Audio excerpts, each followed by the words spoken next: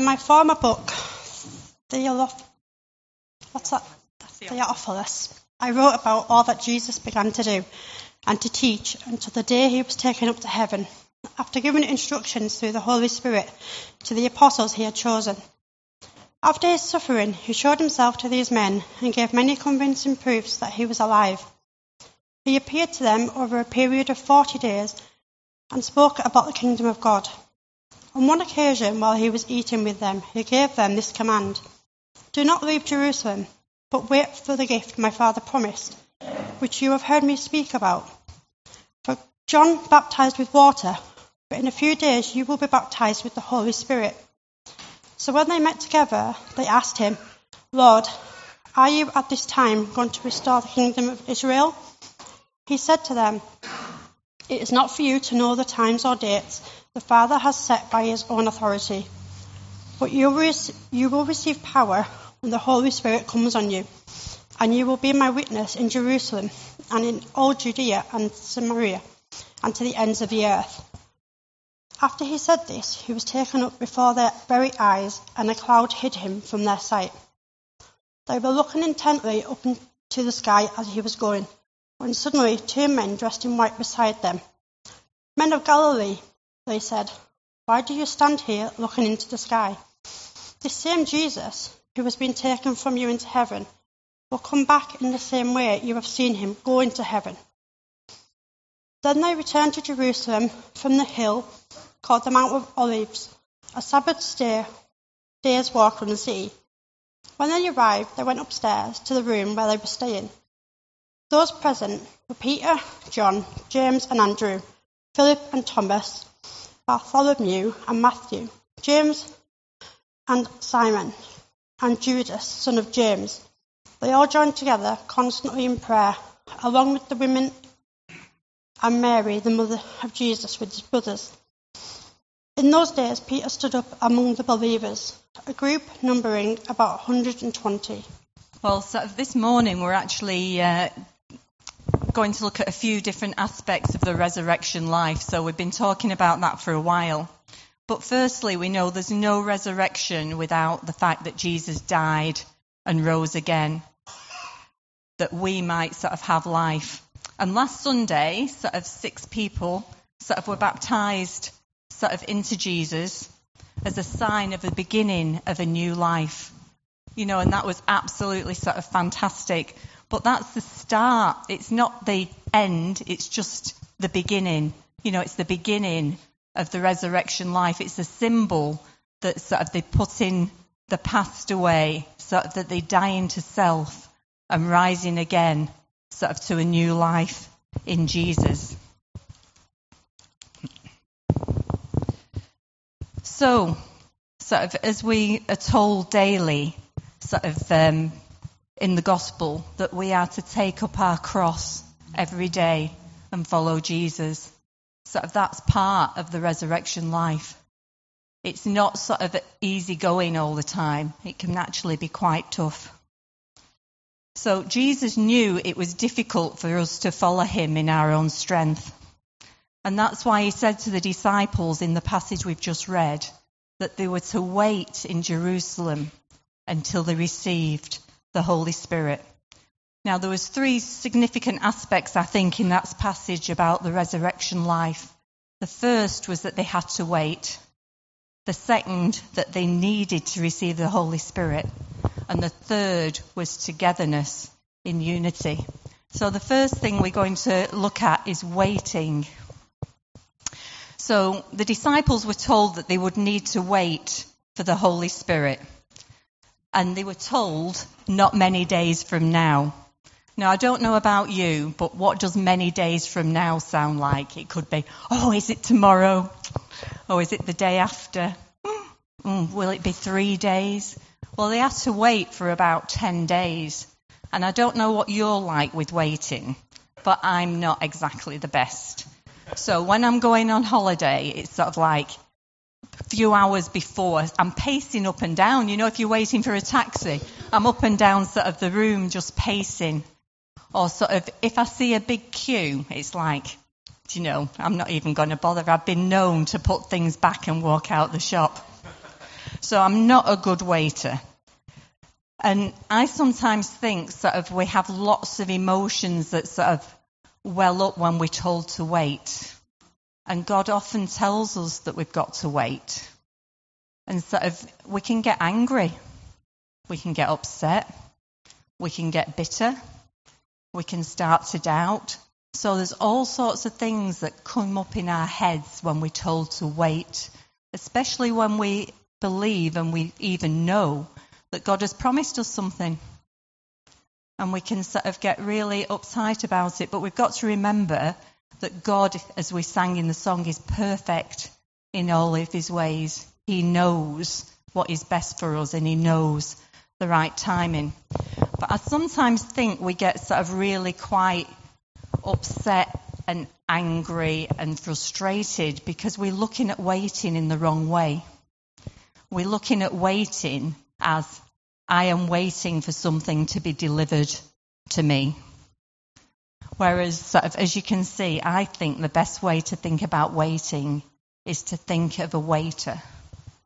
Think of what a waiter does. So I had the privilege of going to the Savoy Hotel for afternoon tea sort of some time ago.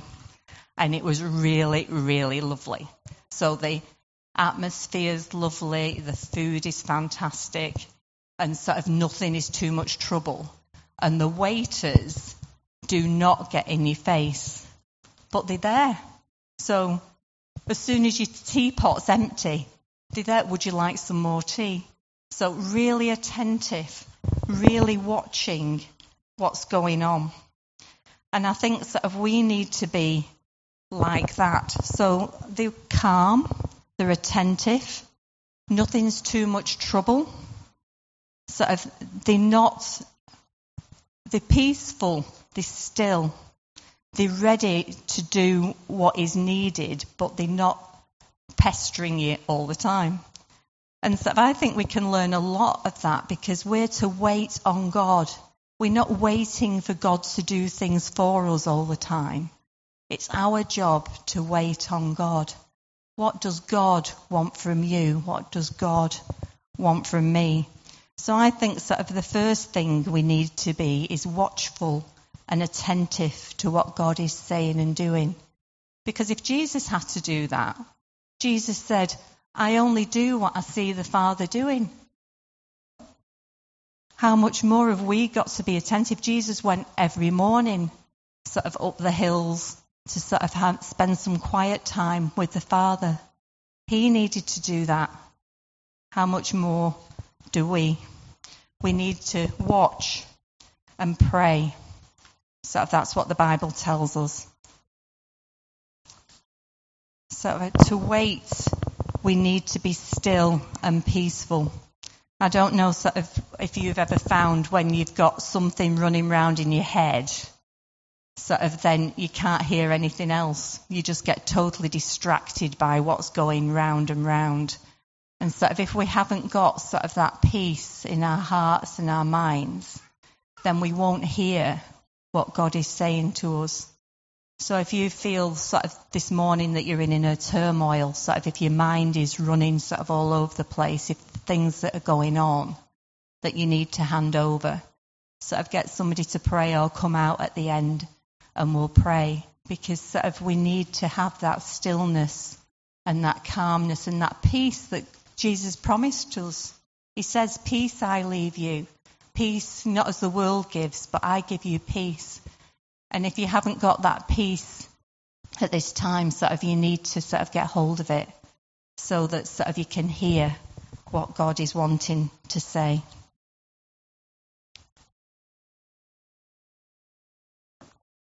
We need to be patient too.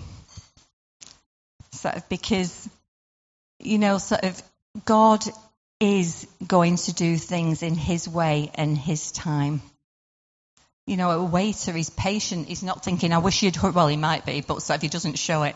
Wish you'd hurry up and just eat that and get on with it. You know, sort of we've got to wait for God's timing because he knows what is the best time. And sometimes we might have to wait days. We might have to wait weeks. We might have to wait years. But God's clock is never slow. Ours is sometimes fast. And sort of that's absolutely true. You know, sort of you'll have found it in your own experiences from time to time. You think, gosh, you know, that was the right time for that to happen. And if it would have been that bit sooner, it would have all not worked out. God's got your best in mind all the time. To wait on God is to be ready and quick to respond. So if you remember the story of the 5 wise and the 5 foolish virgins, the wise virgins had their oil already full in the lamp and spare. And the foolish ones let their oil run out. And then when the time was right, they weren't ready. You know, and as a good waiter, we've got to be ready for when God says, right, now I want you to move. And it's not only being ready, it's being obedient.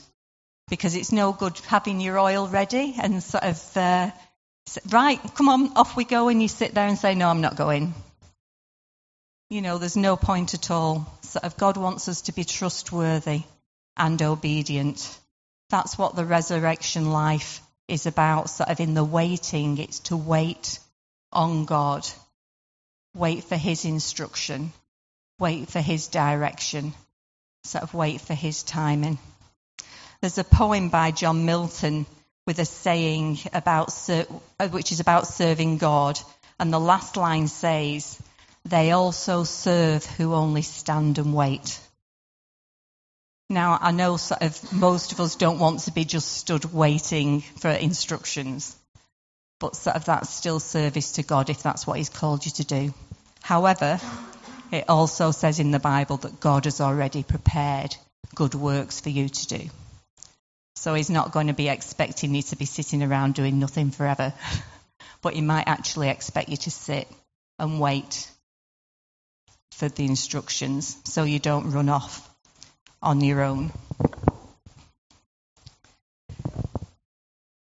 We're told in Ephesians 2:10, for we are God's handiwork, created in Christ Jesus to do good works, which God prepared in advance for us to do. The second key, I believe, from this passage is that we are to receive the Holy Spirit.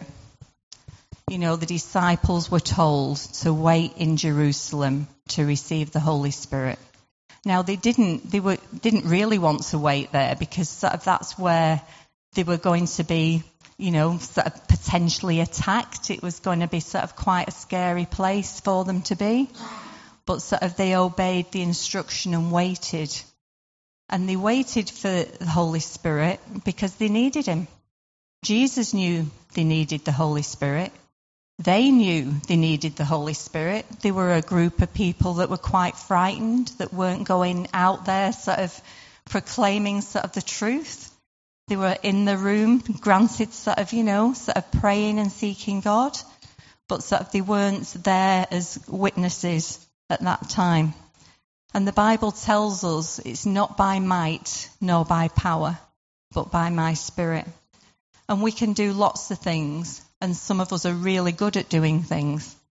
But sort of if it's not by God's Spirit, it won't change things. You know, sort of, and I think that's one of the pitfalls we can fall into. We can be good at doing. You know, sort of we can all be good at doing. But sort of are we doing it sort of in the strength that God wants to provide for us?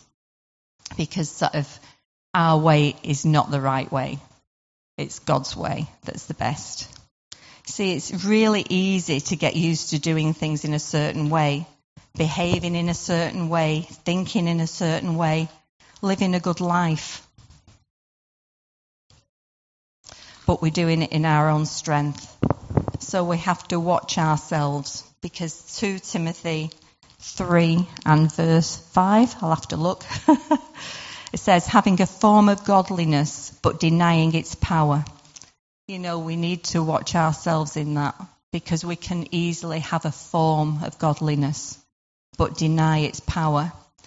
It can be harder to walk in step with the Spirit when things are going well. if there's nothing sort of to disturb us, if there's nothing to sort of challenge us, we can just do our own thing, and we can just do months. We can end up doing years sometimes, and then we're suddenly pulled up and it's like, I did all that. God wasn't in it. I did that. And sort of we've got to watch ourselves, because that is a ploy of the enemy. He wants to lull us into a sense of false security. You're doing fine. It's not a problem. You're good at that.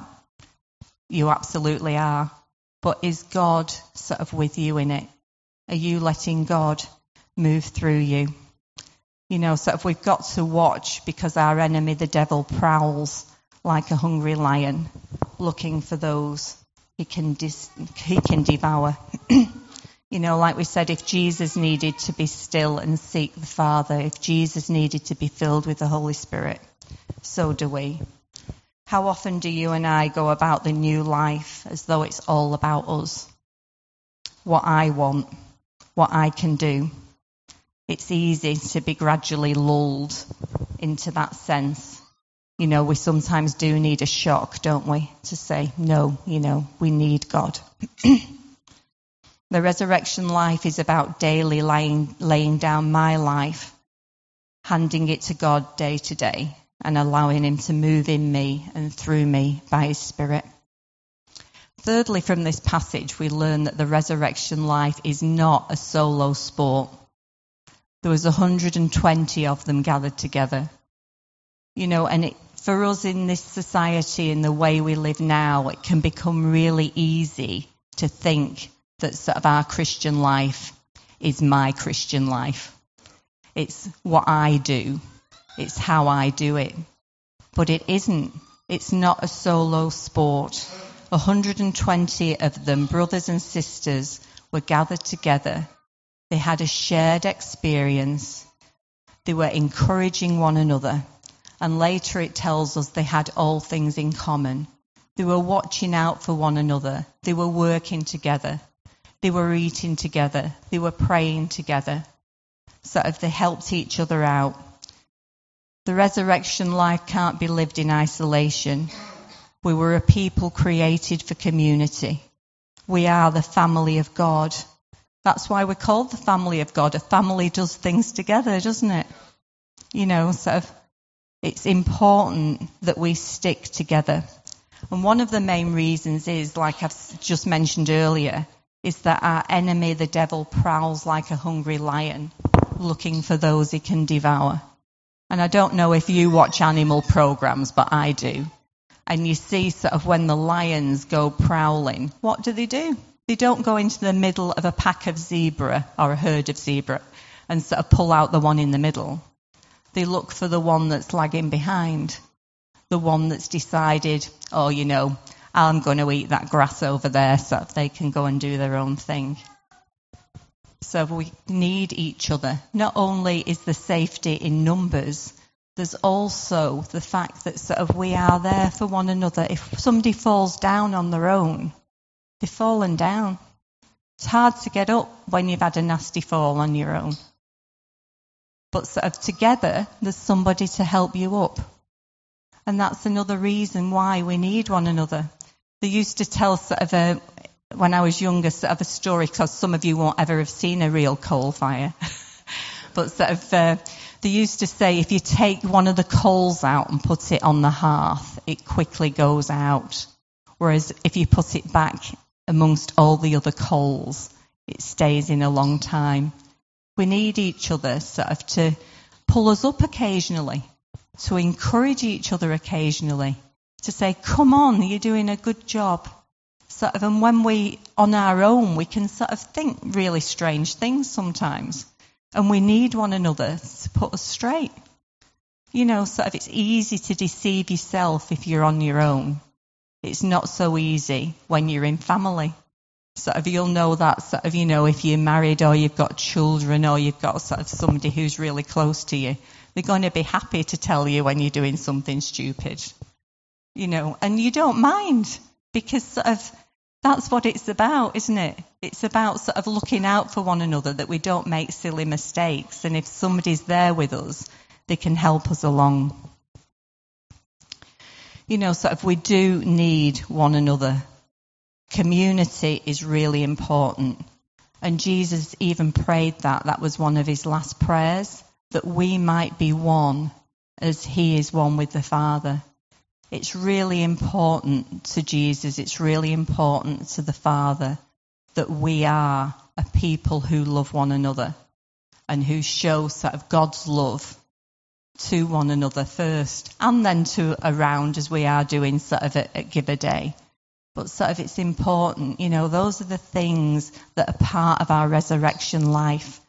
So today we need to ask ourselves, is my resurrection life flourishing? Am I one who waits well on God? Am I one who walks in the Spirit? Am I ready? Am I really a part of community, or do I walk alone?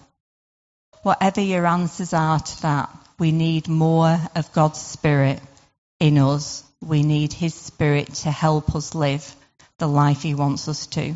So if you sort of want some prayer, sort of if you want more of the Holy Spirit, then sort of, you know, let's just sort of come and we can come out and just pray for one another, that we can be filled afresh sort of with God. So I'm just going to ask if we just have some music on, and if you want to come forward and we'll sort of just pray together for whatever, either more of the Holy Spirit, or if you're in turmoil inside, we'll pray that too. So we'll just put some music on now. Thanks.